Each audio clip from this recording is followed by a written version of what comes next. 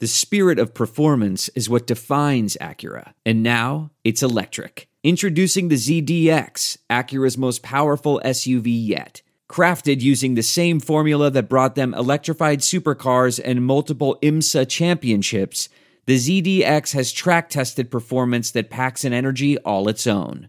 Unlock the energy and order yours at Acura.com.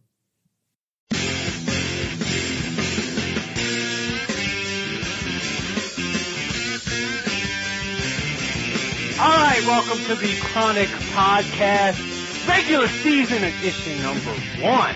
I'm your host, Ralph Marlborough. It's Tuesday, so that means it's time to talk to our friend Andrew Juge of The Saints Nation. Andrew, before we get to season previews and dive into the Redskins, what did you make of the Saints roster moves? Of course, they chose Hartley over John Casey. They made some other moves at the bottom. The roster kind of turned it over. What were your initial thoughts of the roster moves? You know, no real surprises, Ralph. I was a little surprised to see him keep 5 running backs, but Cadet's a guy that can help him on special teams, and as well as he played in preseason, it makes sense that they felt like they needed to keep him. I'd say just a slight surprise is that they, Albert Mack didn't impress me much, so it doesn't surprise me that they went and got a corner to replace him from the cuts. But I was a little surprised to see them ditch Jonathan Amaya for Raphael Bush, just because Amaya's been in the system a year, was a guy they liked. He's supposed to be a terrific special teams guy, although I've never really seen that. But so I was a little surprised to see them get rid of Amaya for a guy that they don't really know, or at least they haven't really, played against him much, and he hasn't really been involved with the coaching staff. So that was a little bit of a surprise, but mostly what I expected. Matt Tennant being cut was a slight surprise, but, I'd say that's kind of the one thing where, now they did sign 2 guards to be on the practice squad. So, if something happens, at least they've got guys they can call up. But right now they've got 1 backup for 3 positions at both guards and at center. It's Eric Olson, and that's it. So, from that standpoint, I was a little surprised that they just went with 1 guy and let Tennant go. Yeah, I mean, the one thing about Matt Tennant is, look,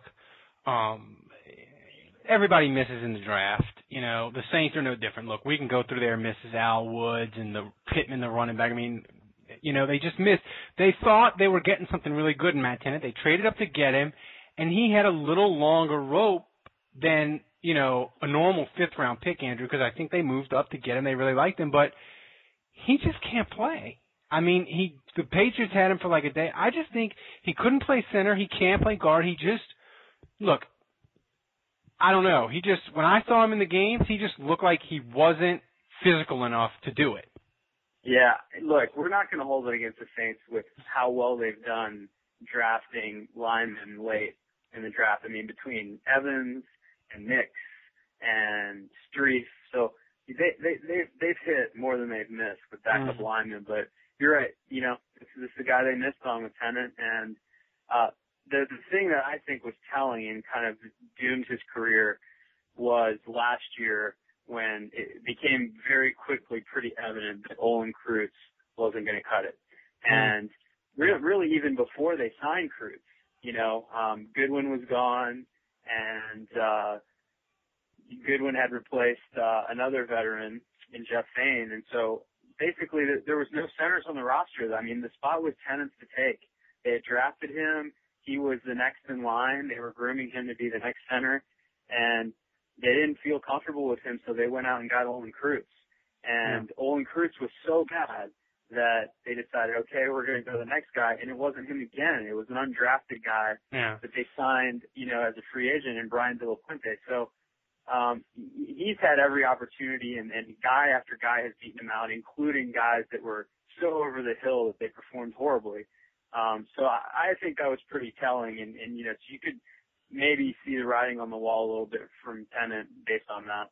Yeah, and I think, it was really telling last year, like when they were like, I think it was like a day or two in the camp, they cut Stinchcomb, and they didn't make a move. They were like, we got Streif, it's fine, whereas they brought in Olin Kreutz almost immediately, and everybody was like, what the fuck?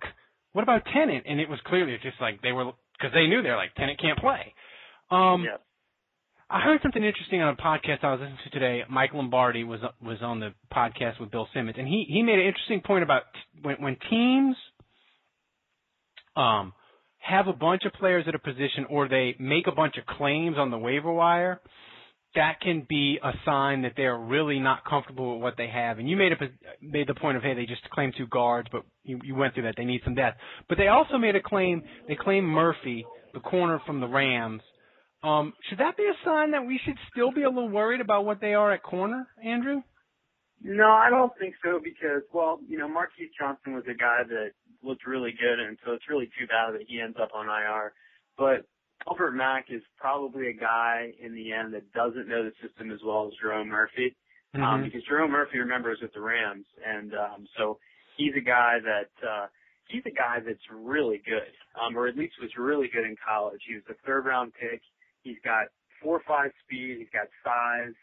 And, obviously Spags thought enough of him to draft him in the 3rd round. So the only thing that held that guy back was a fractured ankle last year. Yeah. If that hadn't happened, he was, the nickel back for the Rams and probably easily a starter halfway through the season based on how bad they were. So injury is the only thing that held him back. Obviously they didn't like what they saw from him, but it was a new system. But obviously, the Saints picked him up, so he's healthy, he's ready to go, and he knows Spags' system. So I just think it was a case where we shouldn't be worried as much as a guy just became available. Yeah. And it represented an upgrade over Albert Mack. Yeah, and to be even more positive on that, look, I like Jeff Fisher as a coach. I think he's a pretty good coach.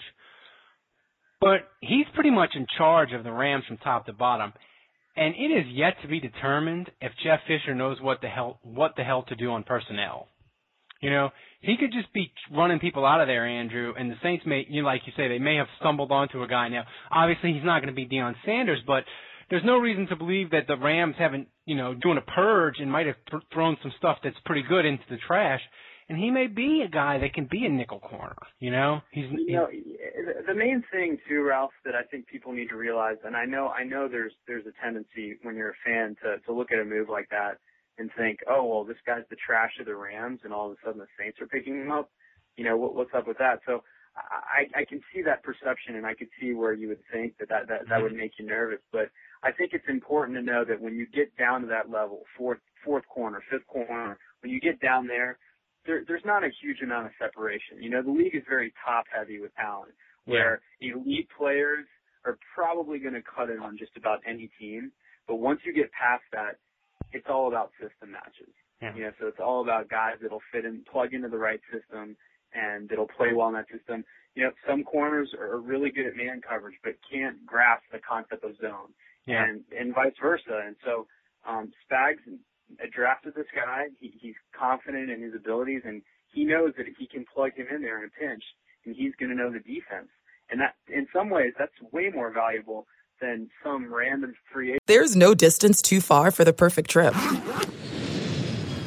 Hi, checking in for... Or the perfect table. Hey, where are you? Coming! And when you get access to Resi Priority Notify with your Amex Platinum card... Hey, this looks amazing! I'm so glad you made it. And travel benefits at fine hotels and resorts booked through Amex Travel, it's worth the trip. That's the powerful backing of American Express. Terms apply. Learn more at americanexpress.com/withAmex.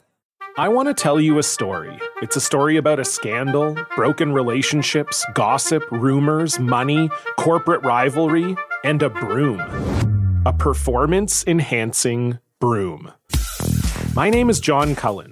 I'm a comedian, podcaster, and for 20 years, I was a semi-professional curler. And I want to tell you the story about how a single broom almost imploded the 500-year-old sport of curling. We felt like we were bringing a knife to a gunfight. It's the story of a superstar and his fall from grace. Well, I was being dragged through the mud. It's the story of two brother entrepreneurs with a dream. I said, that's great news. It's a story of intrigue. I still don't understand why we want to keep his name secret.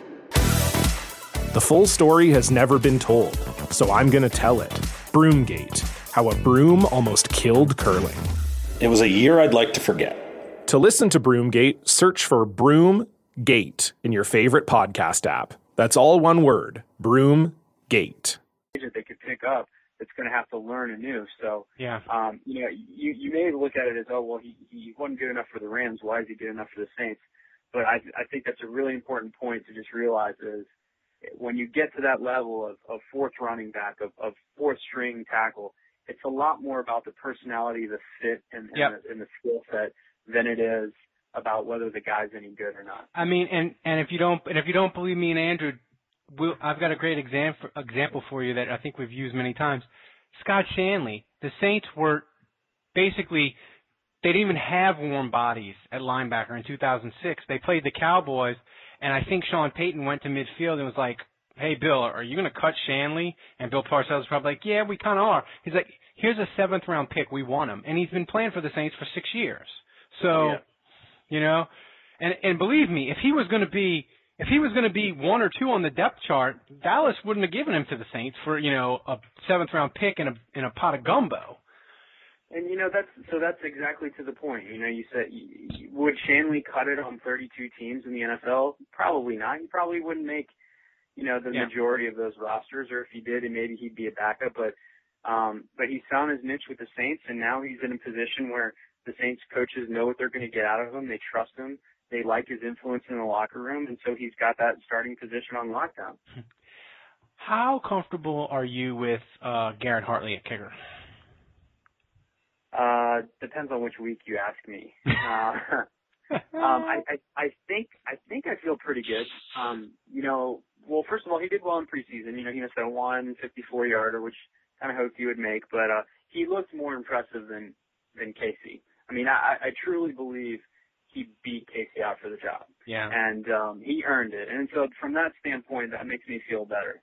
And, you know, I've always had confidence in Garrett Hartley, but when a guy's out for a year and you haven't seen him kick, you wonder, you know, if things changed, you know, if the injury affected him. But I have no reason to believe that he's going to struggle this year. Now, do I think he's as solid and mentally a rock like Casey? No. But, you know, I was pretty nervous about the Saints bringing in Casey last year. I thought he was too old, and how he performed was, I mean, it was best case scenario. I mean, I don't think any of us expected Casey to turn in the season that he did. But look, Hartley has accuracy, he has range, he has power, so I feel pretty good. You know, I think like any kicker, you know, mentally, you know, he can play tricks on you if it's a crucial kick in the crucial stages of a game. But Casey didn't have too many kicks like that. If you think back to last year, there weren't too many games where Casey had a kick that he just had to make and the game was on the line. So hopefully it won't come to that with Hartley. Yeah, I'm trying to think of like the Atlanta kick in overtime. But that was a short kick. Yeah. I mean, there wasn't like a 40+ yard kick that the season or the game or this crucial divisional matchup rode on it. I feel like for the most part, Casey kind of had an easy ride in terms of pressure last year. Yeah, I will say that's one of the things where you could really miss Sean Payton is if Garrett Hartley maybe not gets super duper shaky, but Sean Payton that's one of his things that he can do that I don't think there's anybody that can do quite what he does as far as prodding a player, knowing when to tear him down, knowing when to pump him up. And, you know, if Garrett Hartley hits a little rough patch in game, Sean Payton just knew how to massage it and get the best out of him. You know, he knew when to scream him down and tell him not to sulk against Tampa, and he knew when to build him up in the NFC Championship game to make the kick against Minnesota. You know, I mean, maybe he makes it anyway. I don't know. I just think that's one of the things, Andrew, where you can really point to Sean Payton and say, man, that's why he's making $7 million a year. He really knows how to push all the buttons on the individual players. Well, we've talked about that at length, and I couldn't agree with you more. But you know, Hartley's been around. It's not like he's, you know, in his first year and he needs John Carney around anymore. I really feel like it's make it or break it for this guy. Come on, I mean, how much longer are we gonna have some 40-year-old kicker on the roster to kind of help him in his development? Now this is it. Hartley needs to turn in a 16-game season. Enough of these 8 to 10 pretty good game seasons. He's got to play 16 games. The Saints can't carry another kicker on their roster. It's got to be just him. And if he can't do that this season, then they need to start looking for another kicker because in this day and age in the NFL, you can't keep wasting roster spots. And the kicker's got to be a solid thing. I mean, there's just too many good ones out there. Yeah, and I mean, listen, they can't cap wise. They really can't afford to carry three kickers because they're paying Thomas Morstead elite punter money. You know, so even if you carry a minimum guy, you know, are the Saints you're really gonna carry like $5 million in kickers, $6 million in kicker money? You just, with the Saints cap situation, you're absolutely right. There comes a point where they just, you know, they're not going to be able to do it. But at the same time, I think John Casey, if worst case scenario, John Casey will be out there if they needed it. I think that's kind of their contingency, yeah. If shit hits the fan with Hartley again, yeah, they'll just bring Casey right back in. Yeah. What would you say about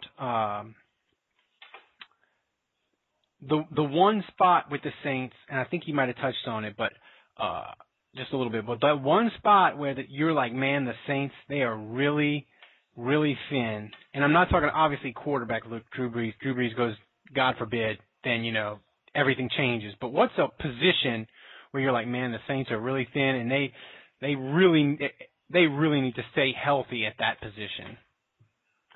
Well, you know, obviously Drew Brees is the very easy answer. But look, defensively, I don't think there's one guy. I mean, it would suck to lose Lawson, but I still think this team, its offense carries it. So I think first and foremost, you have to look at the offense if you look at a place where they can't afford an injury, because that's ultimately the unit that's going to carry this team. So when you look at offense, they're very deep at receiver. They're very deep at running back. And, you know, Andy Tanner's now in the practice squad, so they've got him, and they can call him up, and we know he's capable. So for me, you know, obviously Jimmy Graham, if he goes down, I feel okay about Higgins and Daniel Graham and David Thomas. Now, there's a pretty huge drop-off in terms of talent, but at least they've got some depth. Where they don't have depth, I'm not even going to name one position. I'm going to say the entire offensive line, because right now they've got three backups. They've got Eric Olson, who's basically backing up three positions, and it's a guy I'm not sold on at all based on what I saw in preseason. They've got Marcel Jones, who's a rookie who struggled big time in preseason, and they're hanging on to him because they believe in his promise and whatever, and he's a big dude. So, you know, maybe he develops like Strief did under Stinchcomb, you know, and maybe Strief helps him learn to be a pro, but I don't think he's ready right now. And I think we all remember the Charles Brown experiment last year. And it's funny, actually, I work in the same building as Chris Long, who you'll remember is for him that ate Charlie Brown's lunch last season. And I asked him about that game. You know, I see him in the building all the time, and I actually booked a band for his wedding. And so I asked Chris, I said, you know, so tell me about that game. And he basically told me, plain and simple, Charles Brown wasn't ready. He went into that game, and he said it was too easy. And now Chris Long is an elite player and a super nice guy, by the way. But you know, he basically told me that the bottom line was Charles Brown just you know, he was thrown into the fire and he didn't answer the call. And so well, to me, Andrew, that actually the answer you just gave is a more comforting answer than if he would have said, that dude, he can't play in the NFL. If he would have said he's too slow, he's too fat, he's not strong enough, that would scare me more.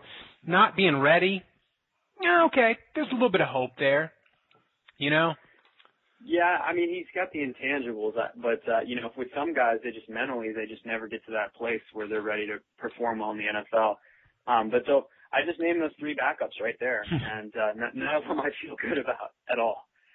Yeah, and I mean, you can say, well, the Saints need more depth, but in the salary cap era, I mean, you can look at any team in the NFL. They're gonna have their spots where they just don't have any depth. I mean, you can't spend money everywhere, and you can't develop depth at every position. I mean, besides offensive line, which I think you're absolutely right.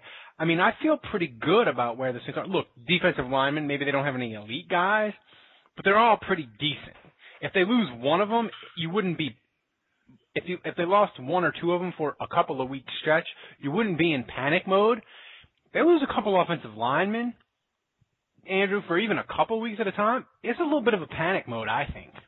I agree. And look, the Saints don't have the luxury that they had in 2006 when Jonathan Goodwin was the backup center and backup guard. and Zach Strief was a backup tackle. I mean, those are guys that ended up coming in and starting and doing a tremendous job for the Saints. I could be wrong, but I don't see Eric Olsen replacing Jari Evans in 3 years. And I don't see, now, you know, the jury's still on Marcel Jones, and maybe he can develop into a good player, but I don't see Charlie Brown replacing Jermon Bushrod in 2 years. Yeah. So I hope I'm wrong, but as of right now, you know, I just don't think the Saints have the luxury of the depth that they had 2006, 2007 when you saw these young players develop into key role players. Yeah, I mean, look, they had just an incredible run of getting lineman after line. I mean, they would get them, they'd stay on the roster a little while, and they'd develop into starters. I mean, that streak doesn't go on it doesn't go on forever. Yeah, no, you're right. And I mean, Bushrod too was a guy that they hit with. Exactly. And here's another. The thing is with the Saints, as far as depth, and if I get the blog wrong, I apologize. I think it was Who Dat Social Club, but I'm not exactly sure. I forgot. I stumbled on it through Grandmaster Wang. Remember the good old days when there was like 3 Saints blogs? It was like Saints Nation, Moose Denied, and like Kevin's blog and Canal Street Chronicles. Remember there was like 3 or 4? Now that if you look out there's like 17 Saints blogs. It is.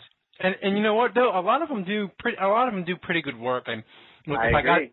If I get it wrong, I apologize. But the main thrust of the article, which I thought was really interesting, was if you compare the Saints' offense to other elite offenses, the Saints' touchdowns and yards are spread among a ton of guys.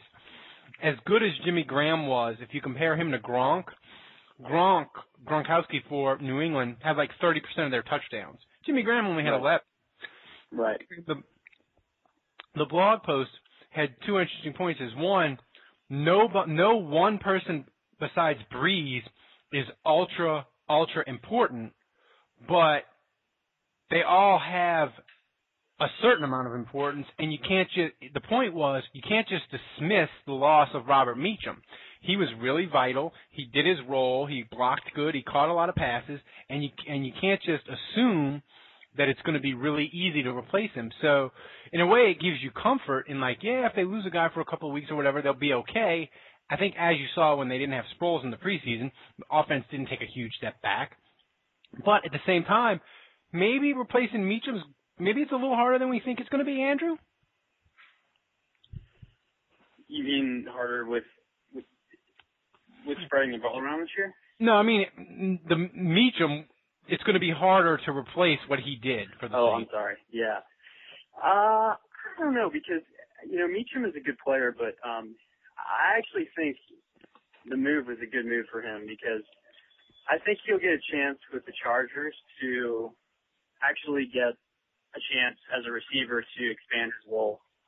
You know, I think for better or for worse, the Saints kind of had him as a one-dimensional player. You know, yeah. he's kind of a field stretcher, and I think he's better than that. I really think he's a guy that could be a complete receiver. And, you know, unfortunately for him, the Saints never really asked him to do that. So, I drafted him in the last round of my fantasy draft. So, yeah, no, I think that's a great pick. I think a lot of people should look at Meacham. You know, the one question with him is will he stay healthy, but so, you know, I'd say the main thing about Meacham, you know, as far as what he did for the Saints, he need a guy to come in and stretch the field, and that's why they got Joe Morgan. Yeah. And so if Joe Morgan doesn't need to be as good as Meacham is at the other stuff, he just needs to be good at running a straight line down the field. And if he does that, he's basically going to replace Meacham.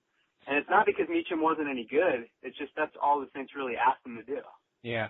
All right, let's get to the games. Washington Redskins. I said in my preview column that if they block Kerrigan and they block Arakpo, there's no way the Redskins secondary can cover everybody the Saints have, and they'll pretty much be able to do whatever they want. I've got something queued up for tomorrow, and it basically says the same thing. Way to steal my thunder. Well, yeah, but you're going to use film breakdown and statistics. I just use talking out of my ass and making jokes.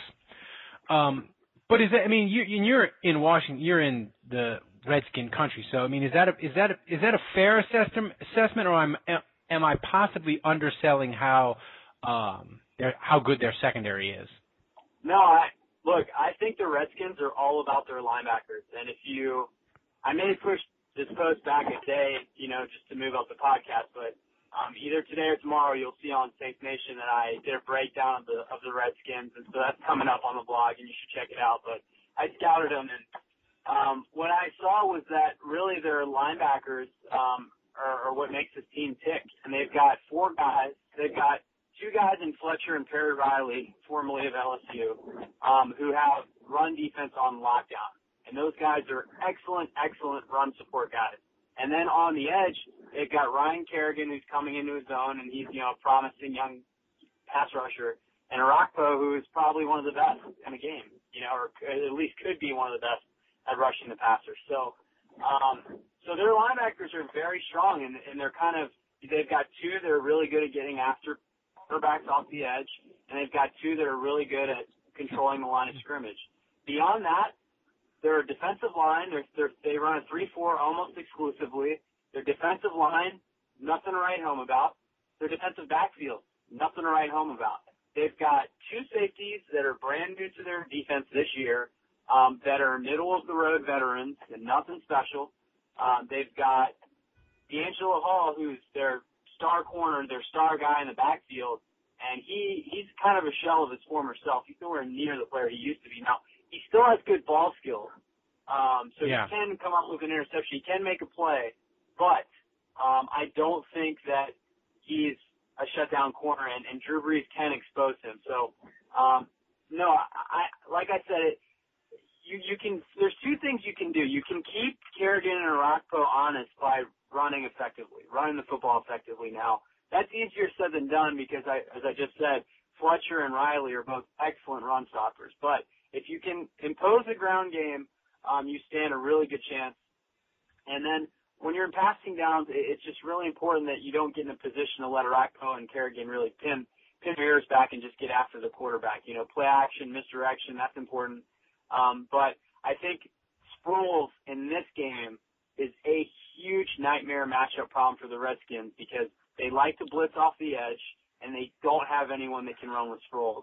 And if Perry Riley or London Fletcher get caught in a passing situation where they have to cover Sproles, they've got no chance, none.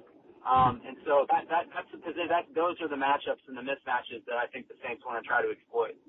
Yeah, it'll be interesting. As far as the Redskins on offense, look, they're going to have RG3. I worry about him just because I don't know how healthy the Saints linebackers are or the Saints defense in general. I mean, look, the Saints, I don't believe anything they say about injuries until I see people on the field. And even then, you never know what the Saints are telling you if it's true. You gotta give Cromer credit in his first press conference for his inner Sean Payton immediately saying, "Yeah, I don't feel like talking about injuries. I'm not going to talk about that today." Yeah, we'll talk about it Wednesday. Well played. He knows how the Saints roll about injuries. So he clearly read the manual. Exactly. So the Redskins, they have 2 new receivers. They have Pierre Garçon, who is a guy, he was all right with the Colts, Josh Morgan, who, God bless his agent that he got him $6.5 million a year. I don't know how the hell that happened. What was that? He's never caught 60 passes in a season. So, I mean, I think he can be okay, when he's healthy. But I mean, I wouldn't want him as my number 2. If the Saints had got him cheap and they were going to replace Meacham, I'd be like, well, that's okay. But so, what's your thoughts on the Saints trying to defend the Redskins? Well, I think fortunately for the Saints, the Redskins haven't really put pieces around RG3 that well yet. That's still a work in progress for the Redskins. I think they're still, in the infancy of revamping their team. And, drafting RG3 was the beginning of that. But now they're going to have to put pieces around them. And, honestly, their offense, their playmakers were cut. They got rid of Hightower, who was their runner last year, their main guy, and they cut Cooley, who was their tight end for years. So, and one of their main targets. And so, it's pretty clear that they've gotten to a point where they're moving on with these new guys, and I don't know if Garcon can do it as a number one guy, but the one thing that scares me is Garcon does have elite speed, and RG3, he's going to be the master of getting out of the box. Yeah. And when the play breaks down, that means you have to cover Garcon that much longer. And the more time you give Garcon to run into an open field, eventually he's going to get open. He's going to get open deep. He's going to hurt you. So that type of player, that speedster receiver that's maybe a little unpolished, is a good playmaker to put along with an RG3. So that scares me a little bit. Look, the three-headed monster of Evan Royster, Helu, and Alfred Morris. I mean, look, if the Saints can't stop that run game, they're going to have trouble all season long because, I don't think those running backs put much fear in me. Well, here's my concern with the Saints defense, and I put it in my preview column on channel. Go there today. It's posted. Go there.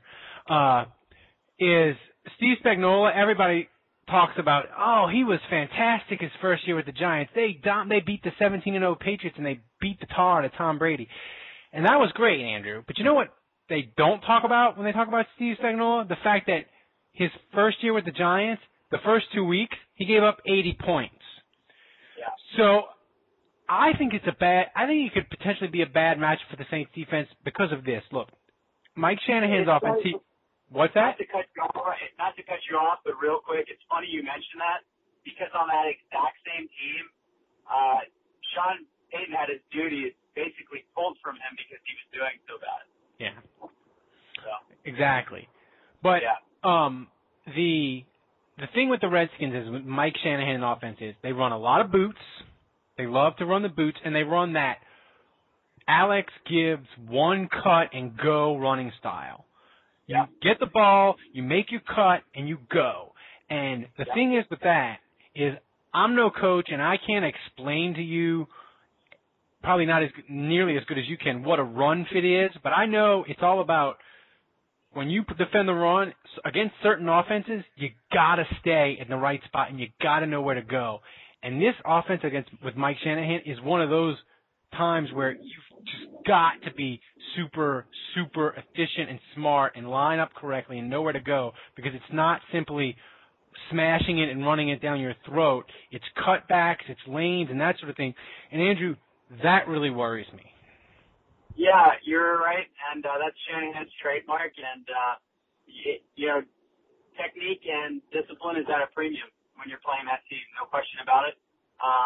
Now, I will say, when that offense was working at its best in Denver, keep in mind the offensive line that they had was absolutely phenomenal. And the offensive line that the Redskins have, you could say Trent Williams is pretty solid at left tackle, a very good player.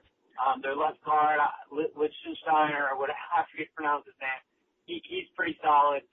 But they don't have a great center. Right guard is weak, and Jamal Brown's hurt, and their replacement at right tackle is not good. So the right side of that line in particular is very, very weak. And I think the key player, Ralph, in this matchup is the development of Cam Jordan. Yeah. If he is improved, if he's ready to step up, he is going to line up against a very poor right tackle, and he's going to have a chance both in pass rushing situations and especially against the run to make his mark. Yeah. But look, I think it's important if you're on the Saints defense, I know the Saints coaches are preaching it this week. Respect the system, respect the scheme, stay within your position. Don't pull Jolan Dunbar's, going after the football, losing your man, and biting on play action. Respect the scheme, stick with your assignment, be the Scott Shanley disciple and do your job, because playing this team, it's all, and especially with a quarterback that has escapability, it's all about respecting the assignment and making sure you do your job, because, like I said, discipline is at a premium this week. Well, I'm going to be there, so I'm thinking the Dome's going to be as wild and crazy for an opener, except for maybe 2006 when the Dome reopened. But besides that game, I think the Dome is going to be as frothy and crazy as we've ever seen it. Andrew, before I get to season prediction for you, I want a score for the Redskins game. Well, I was going to say I'm going to be there too, Ralph, so make sure you catch me. Let's text before the game. Exactly. So we're not really lubricated before the game. I'm going to say the Saints win this one pretty easily. I think, RG3 will make a couple plays and scare us a little bit in the early going.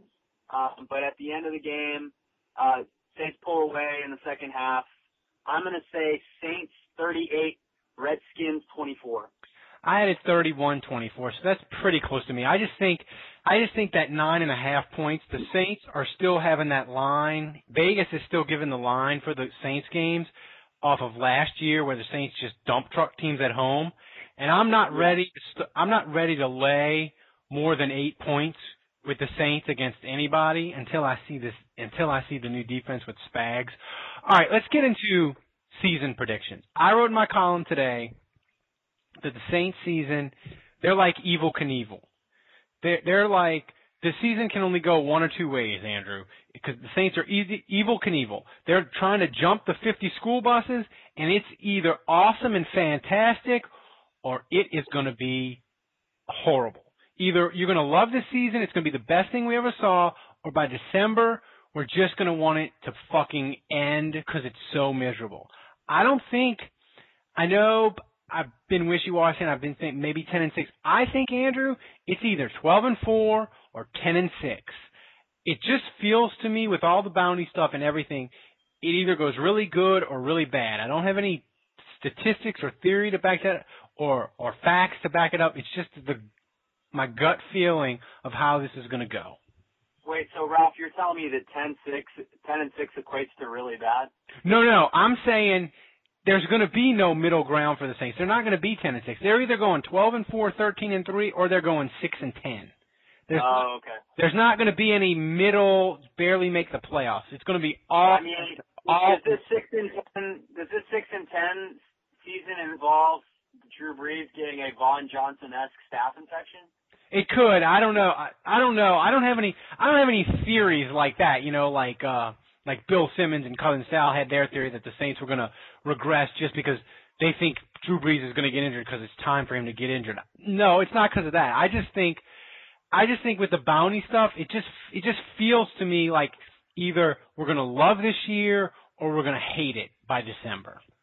Yeah. Okay. Well, I don't think the Saints are going 6-10 unless the monkey that got SARS and the monkey and the pig that started swine flu, unless they mate and create some morph disease that Drew Brees gets, I don't think 6-10 is happening. I think we've already seen the worst case scenario with Drew Brees not playing well, and as long as he's not injured, I mean, I think that the worst case is this 8-8 territory, this kind of mediocre hanging on, but no. So I think it's going to be tough for the Saints to get to 12-4, 13-3. I just think without their coach and they're going to get some adversity, and I think it's naive to think that they're going to respond to it as well as they would with Sean Payton there. So I kind of think 10-6 is that sweet spot, and I think if I kind of disagree. I don't think it's going to be awesome or awful. Now, if Brees gets hurt, I think that's a caveat for any season. If Brees gets hurt, it's over. But I think the sweet spot's kind of 8-8, worst case to 10-6, maybe 11-5, best case. And I think the Saints are pretty entrenched in that window. And they just need a couple things to fall their way to be 11-5, and hopefully a couple of those 11 wins are against Atlanta, and they win the division. Yeah, and I don't think the Saints' schedule. I know everybody keeps saying it's so hard, but Andrew, I look at the divisions that they're going to play. Yeah, the NFC East, look, it's good, and even though it gets a little bit too much hype because of the media, those teams are all going to be, I think, except maybe for Washington, and Washington could be feisty. They're all going to be in the 7 to 11 win range. So the NFC East is solid. But to me, Andrew, all this stuff about the AFC West being any good says fucking who? You got the Chargers. They got Norv back for year 10 or whatever. Norv Turner is mediocre. The Chargers have fallen into mediocrity. Why is it going to be? Phillip Rivers is going to be lucky to get through 10 games with that offensive line. Exactly. Kansas City, Football Outsiders, by their advanced metrics, and look, I know it doesn't translate Moneyball. It doesn't translate over to football, but they have a Pythagorean theorem where they take your points scored and your points against, and they use a formula. And the Chiefs last year, they won 7 games. They should have won 3.8. So I don't think the Chiefs are any better. Romeo Crennel, he doesn't scare me. They haven't really done anything to improve their team. Denver could be really good with Peyton Manning if he's healthy, but their defense still has a lot of holes in the secondary. And if Peyton Manning isn't healthy, good luck. And the Raiders are still the Raiders. They got Carson Palmer.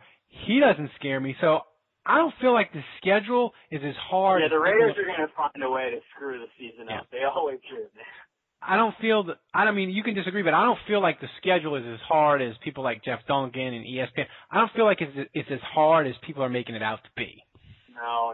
And look, the Saints, think about the games they've lost the last 2 years, the Browns, the Cardinals, the Rams. I mean, you never freaking know. And look, everyone was talking up the Eagles last year, and by week 6, everybody was praying to have the Eagles on their schedule. Please let us play the Eagles, the dream team. Every team would love a chance to beat down on them. So we don't really know. That's the thing. Yeah, you go into the season and you have this idea of, hey, this team's going to be awesome, this team's going to be awful. But look, injuries happen. Boom. Just like that, it turns the team on its head. And a first-round rookie out of nowhere, boom, he's a superstar. It changes everything.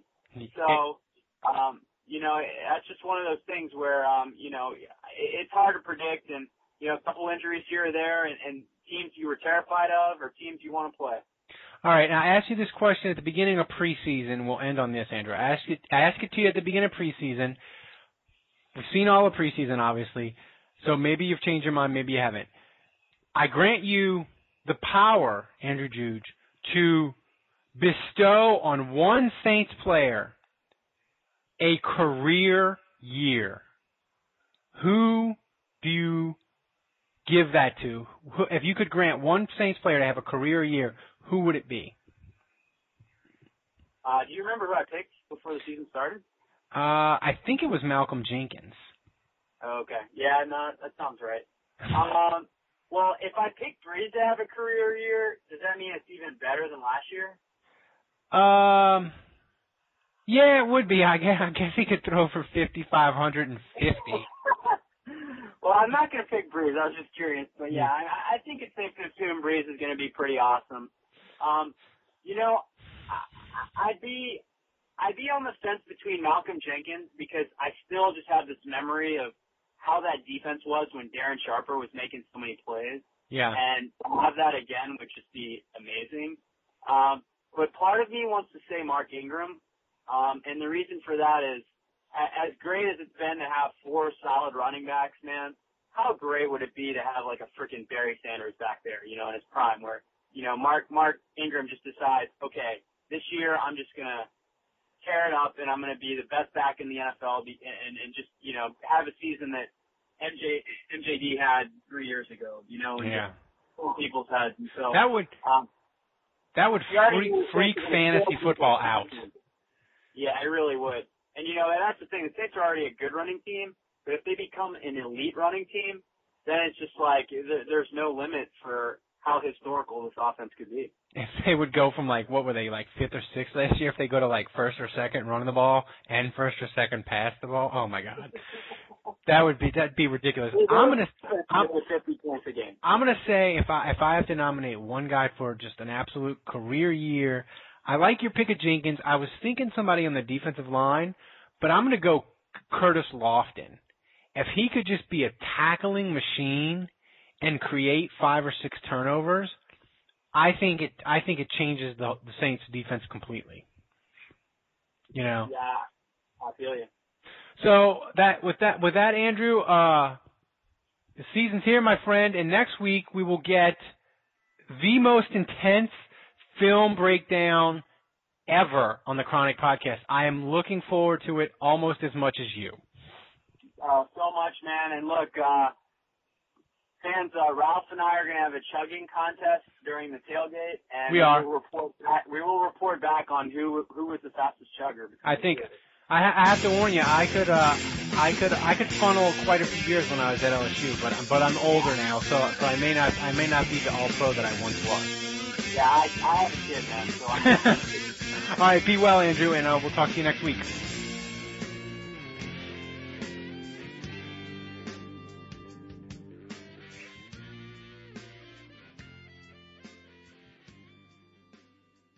Look around. You can find cars like these on AutoTrader. New cars, used cars, electric cars, maybe even flying cars. Okay, no flying cars, but as soon as they get invented, they'll be on AutoTrader. Just you wait. AutoTrader.